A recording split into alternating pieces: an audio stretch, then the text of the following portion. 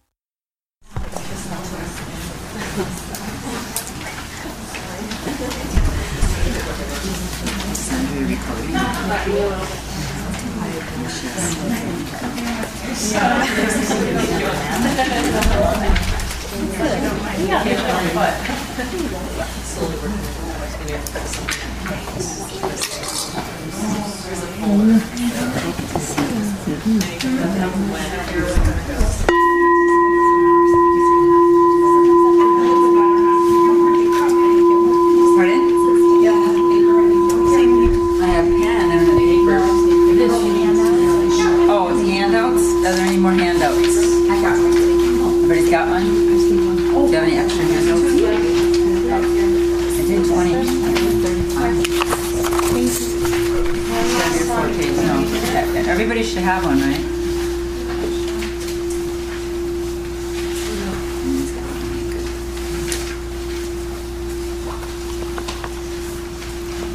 Good afternoon.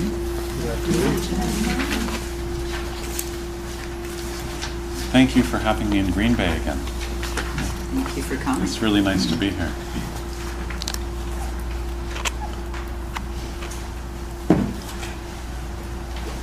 Whenever I come, whether it's for a longer period or just a day like this, I like to have a theme. And so the theme that I want to explore this afternoon is pain and transforming pain, our relationship to pain. Because we're human beings, and biologically, it seems, we'll do anything we can to pursue pleasure. And when there's pain, it's hard to stay with pain, and it's hard to relate to pain, especially because everything around us tells us that we should be happy and pain-free, and that aging should feel great. But also, if you have interior life, then you know that pain is going to really hit you every once in a while, because you're sensitive not only to your own pain, because, for example, people will say stuff to you that's really hard to hear. Sometimes they're accurate, and sometimes they're not accurate. But either way, it's wounding, because your heart can bruise really easily. But you know, if you're running around all the time and overeating and watching a lot of television, then probably you don't feel it as much, because you're a little number. But all of you are practicing, and your practice is deepening, and so you're going to start to feel more pain, actually. Isn't this the paradox of practice? I think you're going to feel less pain, but the other problem with practice is that when you become more attuned to what's actually going on in your moment-to-moment experience, you start to tune in more to the pain of other people. And most other people's pain, you know, is worse than your pain. And your ability to work with your own pain determines, to a very large extent, your ability to relate to the pain of other people. I think about this a lot with regard to being wounded. You know, if you're wounded and you meet other people who are also wounded, you don't like them. Have you noticed this? If you have a wound and there's someone else who has a wound like your wound, but you haven't really opened up to the way you're wounded, then other people are just annoying. And you'd rather not hang out with them. But actually, when you have some pain in your life, Trungpa Rinpoche called this the raw spot. When you have a raw spot that you can open to without running away from it, then it motivates you to then be more patient and more attuned to other people who also are raw. Does this make sense? Yeah. But if you can allow yourself to tune into that in your own life, then other people are just objects to get away from. So 2,600 years ago, the Buddha had something to say about this.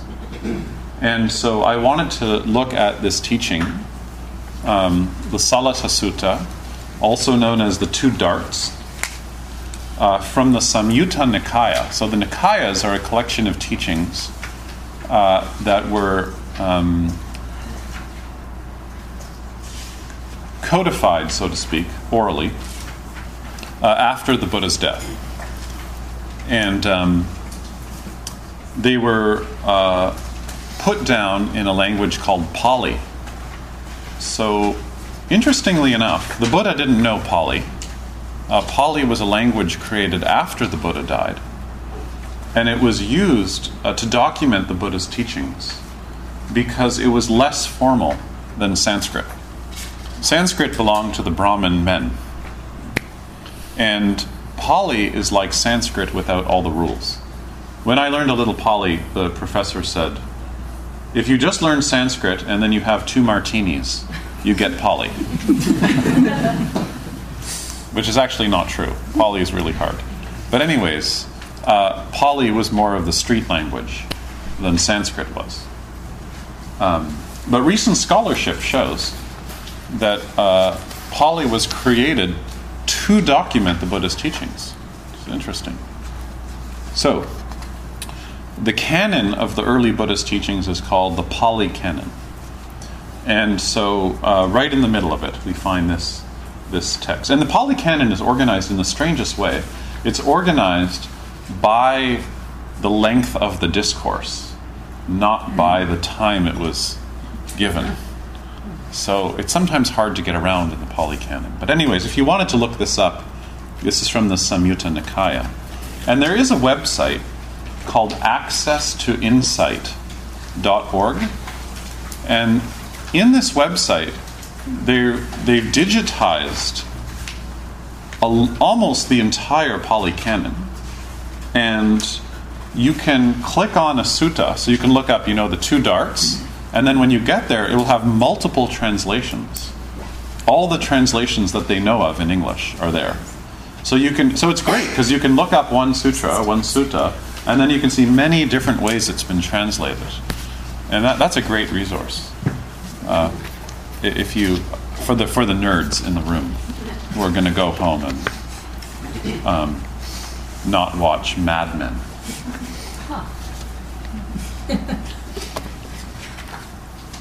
Sorry, I'm outdated. I haven't even gotten to Breaking Bad yet. Oh, it's horrible. Don't try. So, the first part of the afternoon, I'd like to go through this teaching. And then the second part of the afternoon, I want to do some practical exercises around it. Does this sound reasonable?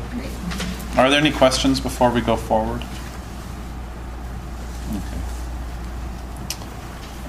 An untaught person, this is the Buddha speaking, experiences pleasant feelings, she experiences painful feelings, and she experiences neutral feelings. These are called the 3 baskets. And this is actually a meditation technique, is when you get calm in your meditation practice and you pay attention to sensations in the body, you can start to notice how all sensations fall into one of the 3 baskets. They're either pleasant, painful, or neutral.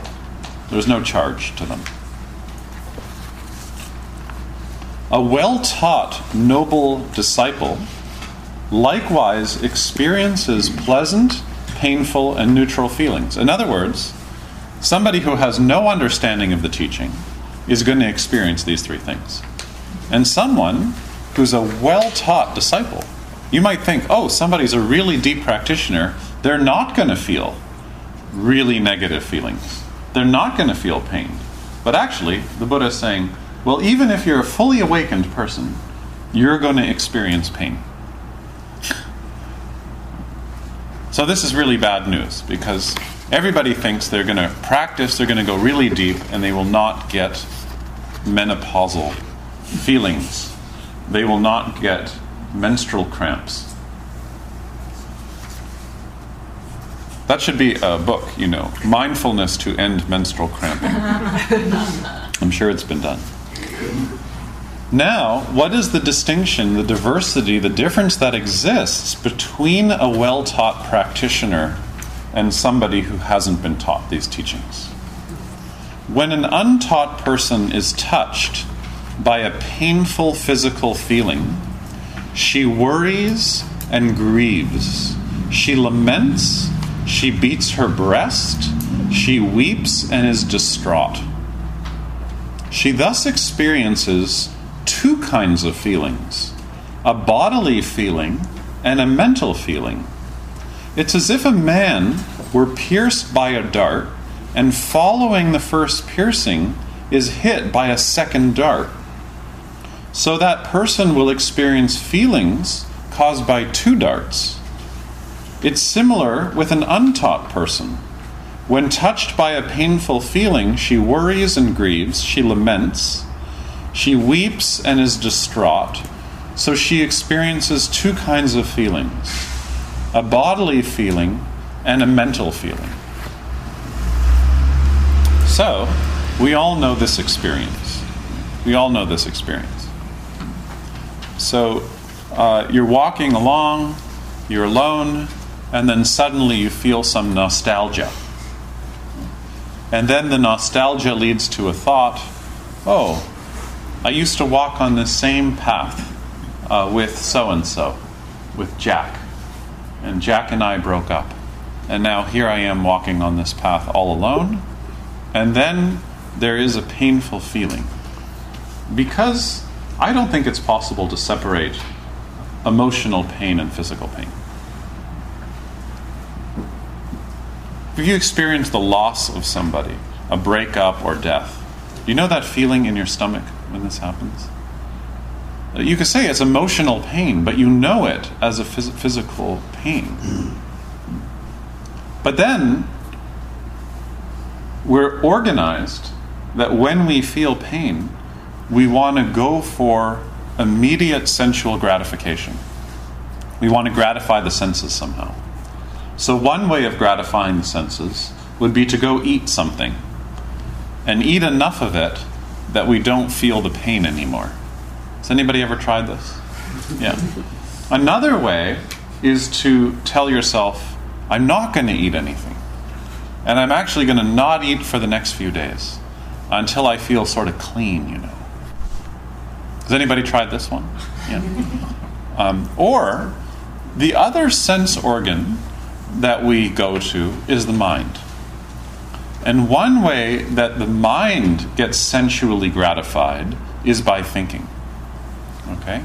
So in order to avoid the painful feeling, we create all kinds of stories around the painful feeling. And this is convenient because the more identified we are with the story around the painful feeling, the less we're going to feel the painful feeling.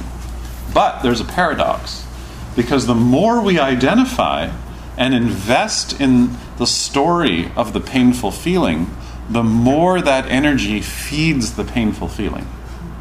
You see? So it doesn't actually work. And most of the time when we experience pain, this is the tendency. But of course it is, because pain is disorienting. And so we want to find a story to orient us. So in a way, what a teaching like this is doing is it's giving us another story that we can use to orient ourselves. But the intention of the story, the trajectory of this story, is to take us closer to the first dart. The first dart is unavoidable. You are going to lose people that you love.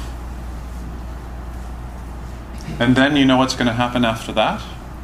You're going to fall in love again, and you're going to lose them again.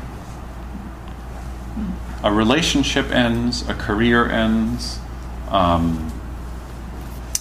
What is it that's so painful about endings is that it brings us in touch with the visceral reality of impermanence. The story we've been telling about our lives, the image we had about who we are, the image we had about other people, doesn't match anymore the reality. But we're still trying to hold on to the image. So, at one level, there's a feeling of pain that's unavoidable. It's unavoidable. It's human life. And that's why I started by saying, let's not be idealistic. And let's see that the experience of pain is built into life. And the more deep you are in your life, the more rich your life is, the more meaningful your life is, the more you will feel pain. That's the first dart. There's nothing wrong with the first dart. It's not so bad. But when you try to get out of the first dart, you create a second dart. So in other words, the first dart is the natural world, is life. The second dart, we create. So it's like a person has been shot with 2 darts. Why do you need to add the second dart? This is what the Buddha seems to be saying. It's a beautiful metaphor, isn't it? I think we can all relate to this. So then he says, having been touched by that painful feeling, she resists it. And I like another translation is, she resents it. Has anybody had both those things? The resistance to the pain, but also, why should I have to feel this? It's his fault. Has anybody done this before? Yeah. So if you can't allow in what's actually showing up, one way to do this is you instead focus on the object behind the pain, which is the person who caused it. So I'm feeling pain. This is the story of divorce, right? During divorce, it's hard to really feel pain or loss or grief. So we just focus on how much we hate the other person. So much anger. And then we keep focusing on the other person, everything they did wrong, every way they didn't meet our needs, every way they did this, that, and the other thing. Well, there's nothing wrong with that. That's fine. But only for a few months. And if you have good friends, at some point they'll say, okay, it's enough now. Yeah. But what happens is the more you focus on the other person, the more it deepens your experience of the pain, but it fixes the pain. So the pain doesn't shift, you see. So there needs to be some way of opening up to the experience of sadness, or the experience of anger even, or the experience of pain, without continually investing in the object that you think created the pain. Because actually, life created the pain. It's life pain. And maybe we should stop even saying to ourselves, it's my pain. This is called the Bodhisattva path. So the path of a yogi is to capitalize pain. And instead of calling it my pain, we just call it the pain. And we open up to the pain. We read an article in the newspaper. You see something on television that's disturbing. You notice the devastation in our environment from our growth-based economic extraction model. And you feel the pain. of it? How can you not feel the pain of it? You see? As opposed to, oh, it's their pain. But that's not the yogi's path. The yogi's path is to see that there's pain in the net. And actually, that's one of the reasons why it's important to have community of spiritual practitioners. Because if you just have friends who watch sports and drink a lot, then when you get, I'm using divorce as an example, but when you get divorced and you go to the bar, you just hang out with people who are commiserating and complaining about how, wrong your ex was. Have you seen this before? Yeah. But actually, it's important to have spiritual friends who have enough courage and there's enough strength in the relationship for them to remind you that what you're feeling is not your pain. It's actually just the pain. This is the pain. And then the pain can go deep enough that it softens your heart and opens you up. And that's what we're looking for. People who've been opened up. Because they're the people in the culture who have something real to offer. So, the Buddha says, under the impact... Then in the person who resists and resents that painful feeling, an underlying tendency of resistance against painful feelings comes to underlie his or her mind. These are the samskaras. So it tends to reinforce aversion. And it's interesting, the Sanskrit word for aversion is dvesha, which also means anger. So it's like, think of that as a spectrum, right? On one side of the spectrum is aversion, but actually when aversion is stronger, it's anger. Under the impact of a painful feeling, she then proceeds to enjoy sensual happiness. I would translate this as gets seduced by the habit of going for sensual gratification. And why? Because, O monks, an untaught person does not know of any other escape from the painful feelings except the enjoyment of sensual happiness. So don't judge people. The people that you know who go for the heroin or go for the cigarette or go for their 9th marriage, it's okay. It's not their fault. They don't know another way to do it. Because look around.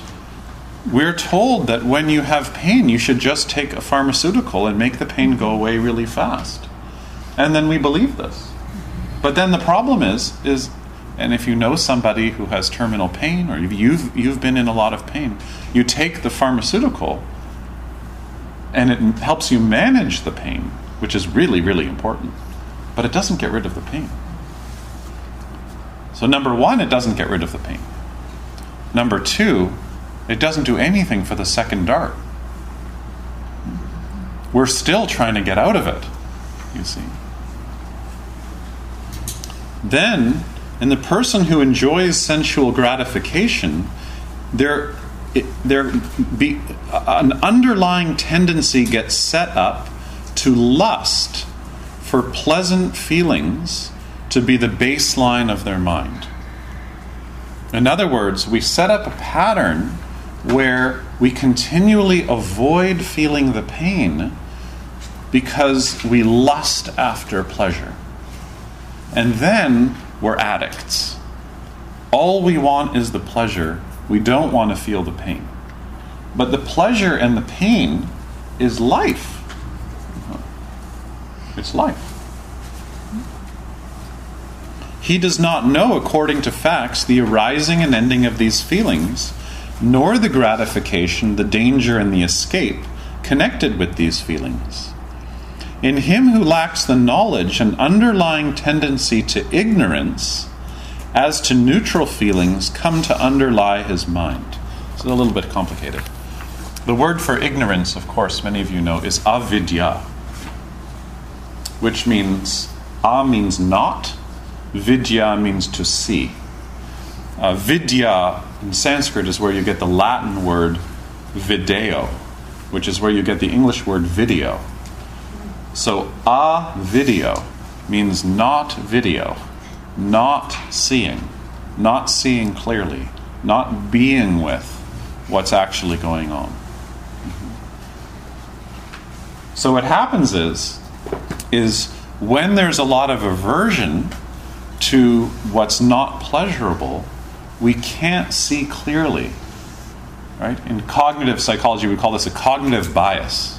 Right? When there's aversion, your perception is prejudiced, so that you're not going to see clearly what's actually going on. Right? We all know this, right? When we're trying to avoid pain, we're lusting after pleasure, we hate everybody. Or you can't stop seeing the fault of one other person. So let's go back to divorce. It's the theme these days.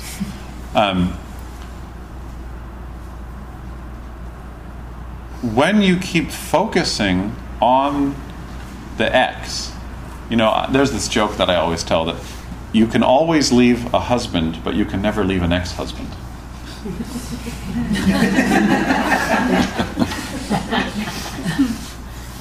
I thought that was fun. Okay. The point being is that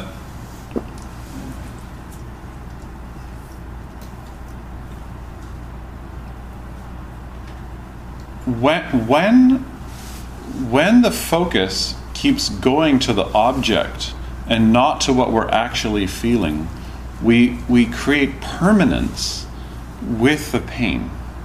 And it just stays there, right? Like an addict, it just stays there. And then we can't see clearly what's happening in our situation. The problem with seeing clearly is that it's very threatening to our sense of self. Because if we let in how we actually feel about the complexity of the situation, then we might start having feelings of love for the person that we hate.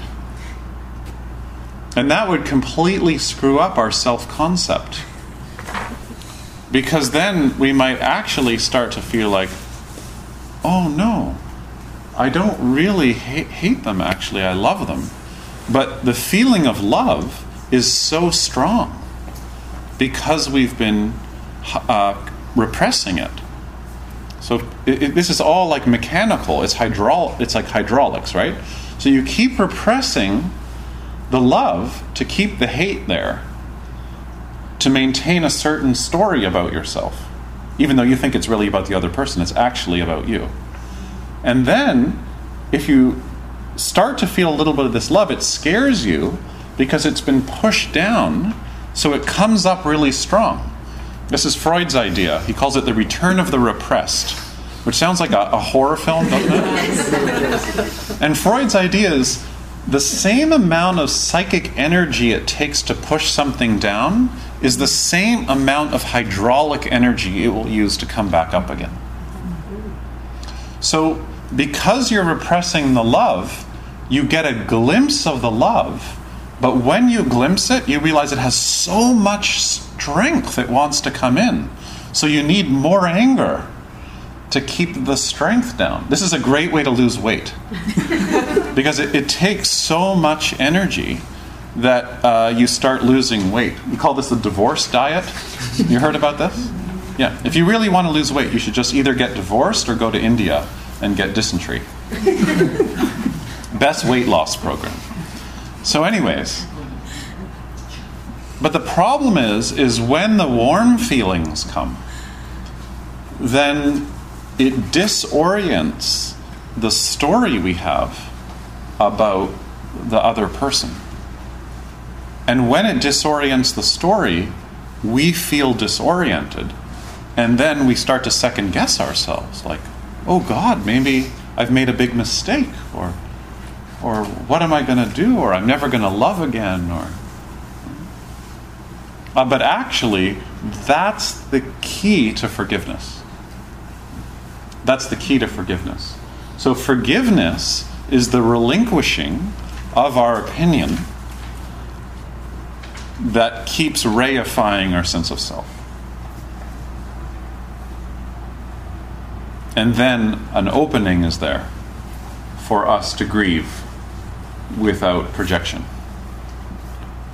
This all might sound really complicated, but it's actually all because of the second dart. The point being that we keep the second dart pinned in there. We do that. Nobody else is doing that. We do that. So that's why it's really important, if you have a friend who's experiencing grief or loss, to be able to spend a few months just letting them tell their story. And then at some point, as a friend, your job is to stop enabling the story and to help them just feel what's going on in their heart.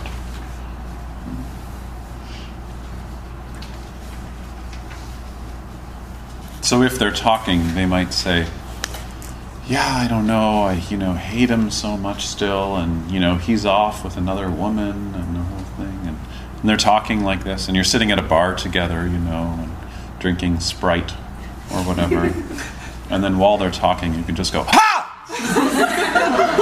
And then they jump up, But it's great because then, can you feel that? Yeah, and then you just wake up, And then they'll say, what was that for? You just say, I've heard you tell that story before. Yeah, and every time you tell it again, I'm going to yell.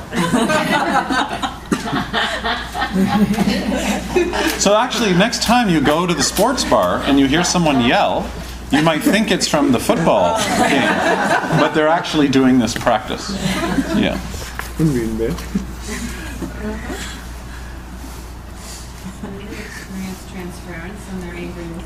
Yeah. But it's okay. It's okay if they get angry at you because you're the one that's there with them and you love them.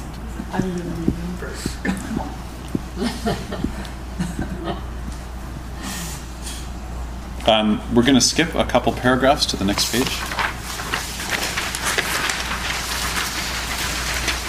Then in him, it starts. Then in him, who does not proceed to enjoy sensual happiness, no underlying tendency to lust for pleasant feelings comes to underlie his mind. He knows, according to facts, the arising and passing away of these feelings. He knows the arising and passing away of the desire for gratification. He knows the danger of escaping.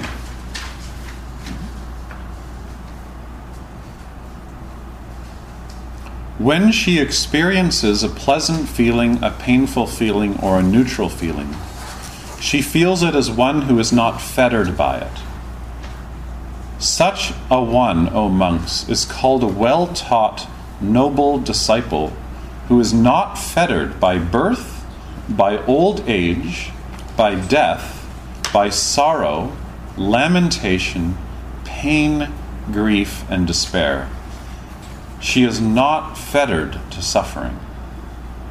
This is the distinction, the diversity, the difference that exists between a well-taught person and an untaught student. It's so clear, isn't it? So are there any questions or comments about this before we talk about how to actually do this? So we hold on to the second dart because it hurts so good. Yeah. That's a question I have all the time is, why do we love our suffering so much?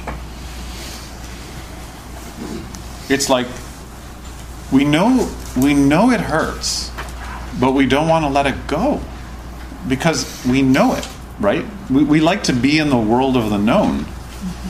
So even though we know it's not good for us, we hold on to it. So it's a familiar pain, and that familiarity is comforting.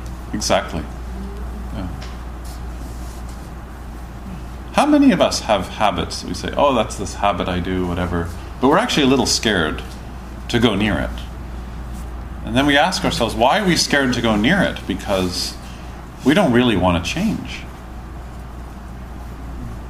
Because we're using the habit as a landmark as a landmark to know ourselves.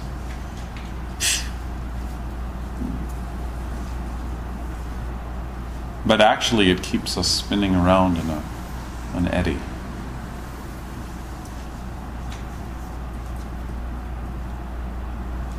So we could talk about this in terms of divorce. I like to think of this in terms of the environment, where it's so easy just to read the statistics about species dying or things like that, but actually to let in the pain of the degradation of our environment. We do anything to avoid that, making up little political ideas or whatever. When you allow it in, it doesn't hang around so much. It comes in, it goes out, and we can have more clarity in our thinking because we're not bogged down by reactivity. So, any other questions or comments? We'll keep going. Should we keep going? Yeah. Okay. So over the years, I've done a lot of work with clinicians and also with people who have pain. And so this is a guided meditation for working with pain. So what I would like to do is I'd like to read it out loud together. And then I'm going to give you some ideas about how to work with this guided meditation in your own life, but also with other people. And so we're going to do some role playing with it, and see where it leads us. So this is how it begins. This is written for somebody who's guiding somebody in pain. So imagine you have a loved one in a hospital bed, and they're experiencing pain, and you're sitting next to them. So that's the audience that this is written for, the caregiver. So remember why you're practicing. So the most important thing is the intention. You're practicing to help the person who you're with, but also don't be idealistic. You're also practicing, you're doing this, you're sitting with them to help you. It's not just for them. If you are always just trying to help others, and the you is not included, then you are going to burn out. That's not how we do caregiving. Real caregiving has to have benefit to you also. To be with somebody when they're very vulnerable is actually a great privilege, isn't it? It's hard work, especially if there's siblings involved, but it's actually a great gift. If you let it be a training for you also. So let your heart open to this aspiration. Gently bring your attention to your breath. Let your breath settle and become even and regular. Take as much time as you need to settle the breath. So that would be the instruction for the first day. Each paragraph is one day. That's it. That's the instruction for the whole day. That's what you work on. And maybe you would guide them through that like 3 or 4 times. Then the second day. Start from the beginning again, and then you'll add this paragraph. Now bring your breath deep within your body. When you breathe in, feel how your belly rises.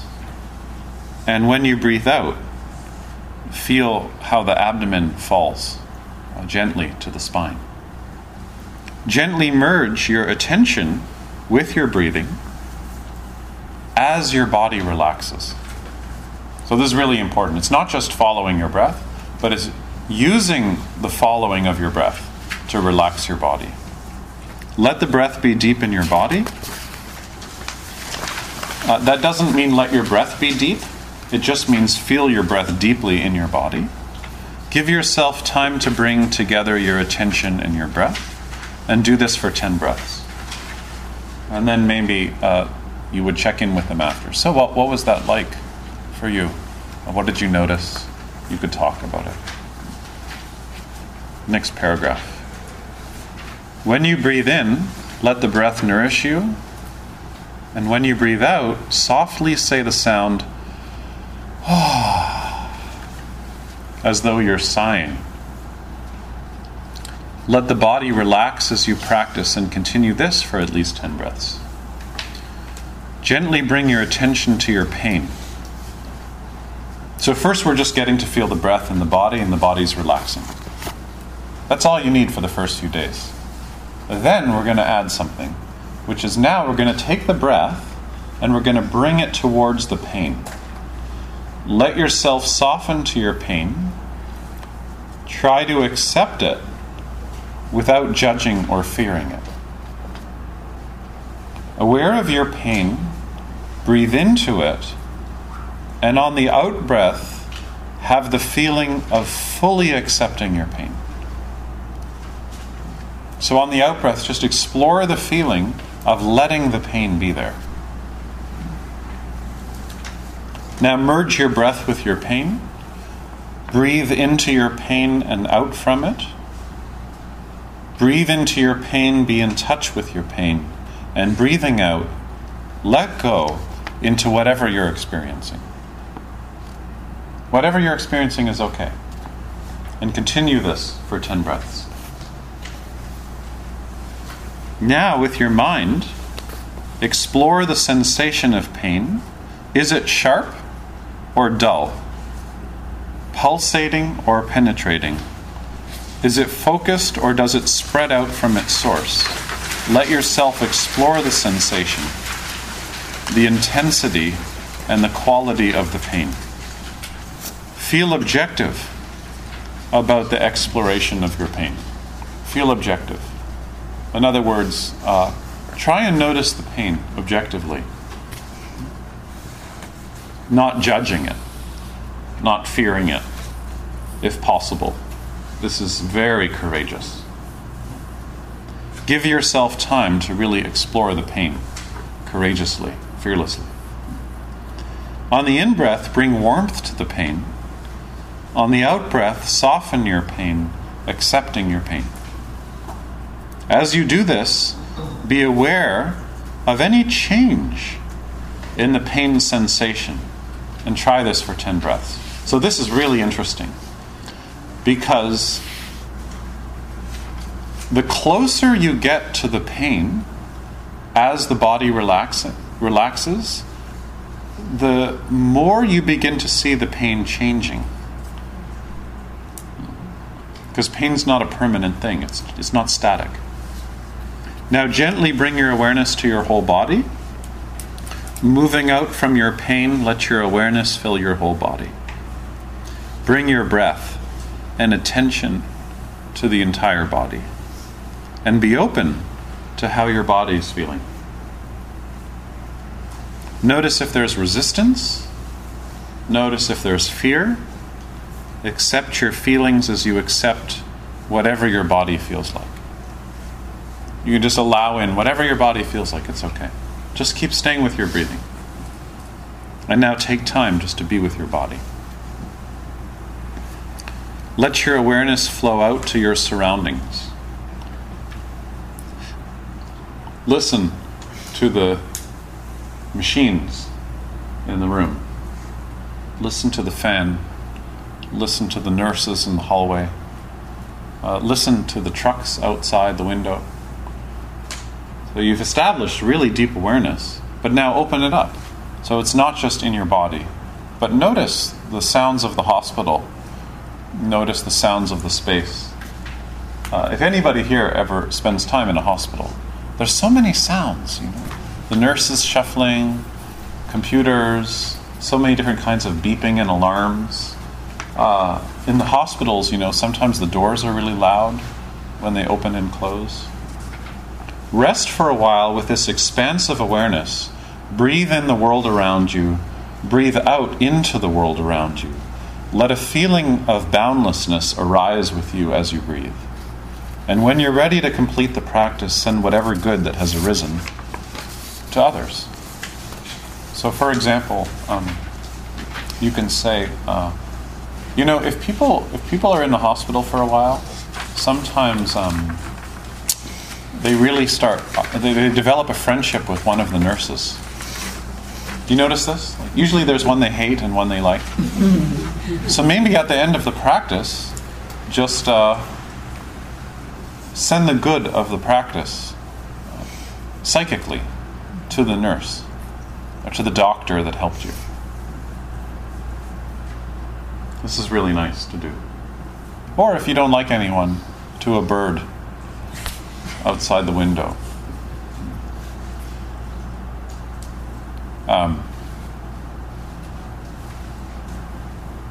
What do you hear in this exercise? What do you hear in this gentle meditation? Gratitude. Gratitude? Yeah. I sense not control, but not feeling so overwhelmed. Not feeling so this is happening too. Mm-hmm. Mm-hmm. Yeah. Accepting the pain and not fighting and missing everything because you're just so absorbed in that. Yeah, allowing in the pain without fighting it. Yeah. Right. So you hear in the background of this that we're using a different theoretical model, which is the two darts. That the first dart is inevitable, and the second dart we're constructing, and we can control that. And then, of course, surprises. Oftentimes, when you control that second dart, the first dart changes. Because the running away from the pain makes the pain worse. It's worse. You get to a point where maybe you can see it coming. You can dodge the dart. You can dodge the second dart. The second dart. Yeah. You see it coming. Yeah. Dodge the field. Any other comments? Yes. I just have a question. I'm assuming this is for both physical and emotional pain. So Correct, somebody's, say it's an emotional pain, not like a physical thing. Yeah. I know sometimes you can tell somebody to bring up whatever is causing the emotional pain. They might feel it in a certain place in the body, but if you don't feel it in your body, then would you direct them just to hold that in their awareness and breathe it back? Yeah. So the key is encouraging the person who's feeling emotional pain to notice where in the body they're feeling their pain. Because there will be a place in the body where they're feeling it. And if they can't, then just start with, well, where in your body do you feel the support of the floor? And then where in your body do you feel your breath? Oh, I can't feel my breath. Well, how do you know you're breathing? And then they'll say, oh yeah, well I feel a breath a little bit in my belly. And you can say, oh, I notice you're really upset. Is there a place in your body where you feel the upset? No. It's just so-and-so. Well, is there anywhere in your body you feel holding on right now? So that you keep bringing them back to the body. So that's what we're encouraging here. So the thing is that most people who really have a deep pain, when it's strong, they have a hard time metabolizing it by themselves. So it's such a great gift when there's someone else there. I think of this as assisted meditation. And your job, being the person next to them, is just to hold them so that they can experience what they can't experience alone. Because in no culture does anybody go through this alone. We all need support. And the worst thing you can do is start explaining to them why they feel the way they feel and give them advice. Isn't that the worst? Yeah. And we all know this, because actually when we're really having a hard time, usually it's not the person who gives advice that we end up going to for help. It's the person who doesn't judge us. It's the person who can really listen. It's not the person who has a clever idea of what we should do. We go to a psychic, they have some good visions, but that's not what tends to help us process the pain. So, what I'd like to do is to play with this exercise together in partners. And so what we're going to do is one person is going to lie down on the floor and is going to contact their own pain. So it's kind of like role-playing, except you're really going to try and practice it with something in you that's painful, physical or emotional. And you're going to lie down and you're going to try to make contact with it. The person beside you is going to sit next to you, and they're going to guide you through the first 4 paragraphs. So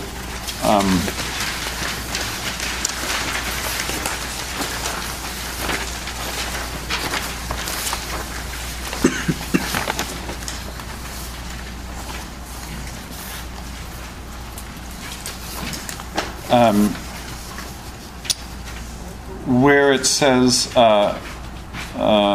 towards the end of page 3, breathing out, let go into whatever you're experiencing. Continue this for at least 10 breaths. That's where you're going to end. Does everybody see that? Yep. You can just make a line there. Which one? Second from the last page. Okay. So, here's how I would like to start. You'll find a partner.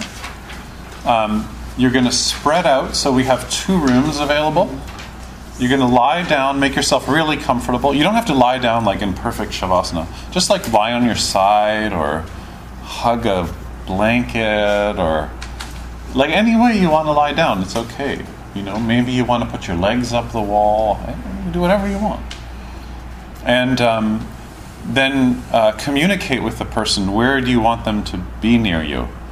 Should they be like right beside you? Should you have a little space? Do you want them to lie down next to you? Should they touch you or not? So just communicate about what you want. And then the person is going to find their breathing, who is guiding you. Maybe take a minute or 2 in silence. And then you're going to start talking. And if you get a sentence where it feels like, that's not how I would say it, then make up your own words. Sometimes just spontaneously there's a better way of saying the sentence. And just go really slowly, so you have 10 minutes. And leave about 2 minutes. You know what? At the 2-minute mark, so after 8 minutes, I'm going to ring the bell. And you'll just stop wherever you are. And then for 2 minutes, just give them about a minute to get up. And then they'll sit up with you.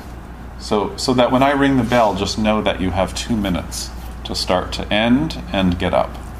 So it's not startling. And then afterwards, we'll have time to discuss this. Okay? But let's not communicate with each other. Are there any questions about this? What does it mean, let's not communicate with each other? Oh yeah, like maybe you finish after 5 minutes. I don't want you to get up and say, "Oh yeah, that was really cool, but it wasn't as good as the time we did it in Minnesota." Yeah. Thank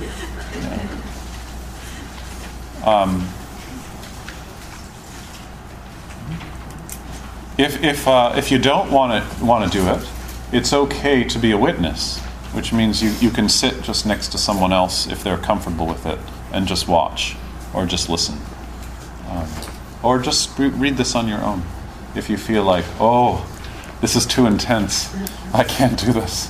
It's just an invitation to try it. You don't have to jump in. All right? So find a partner. I'll ring the bell when it's time to start.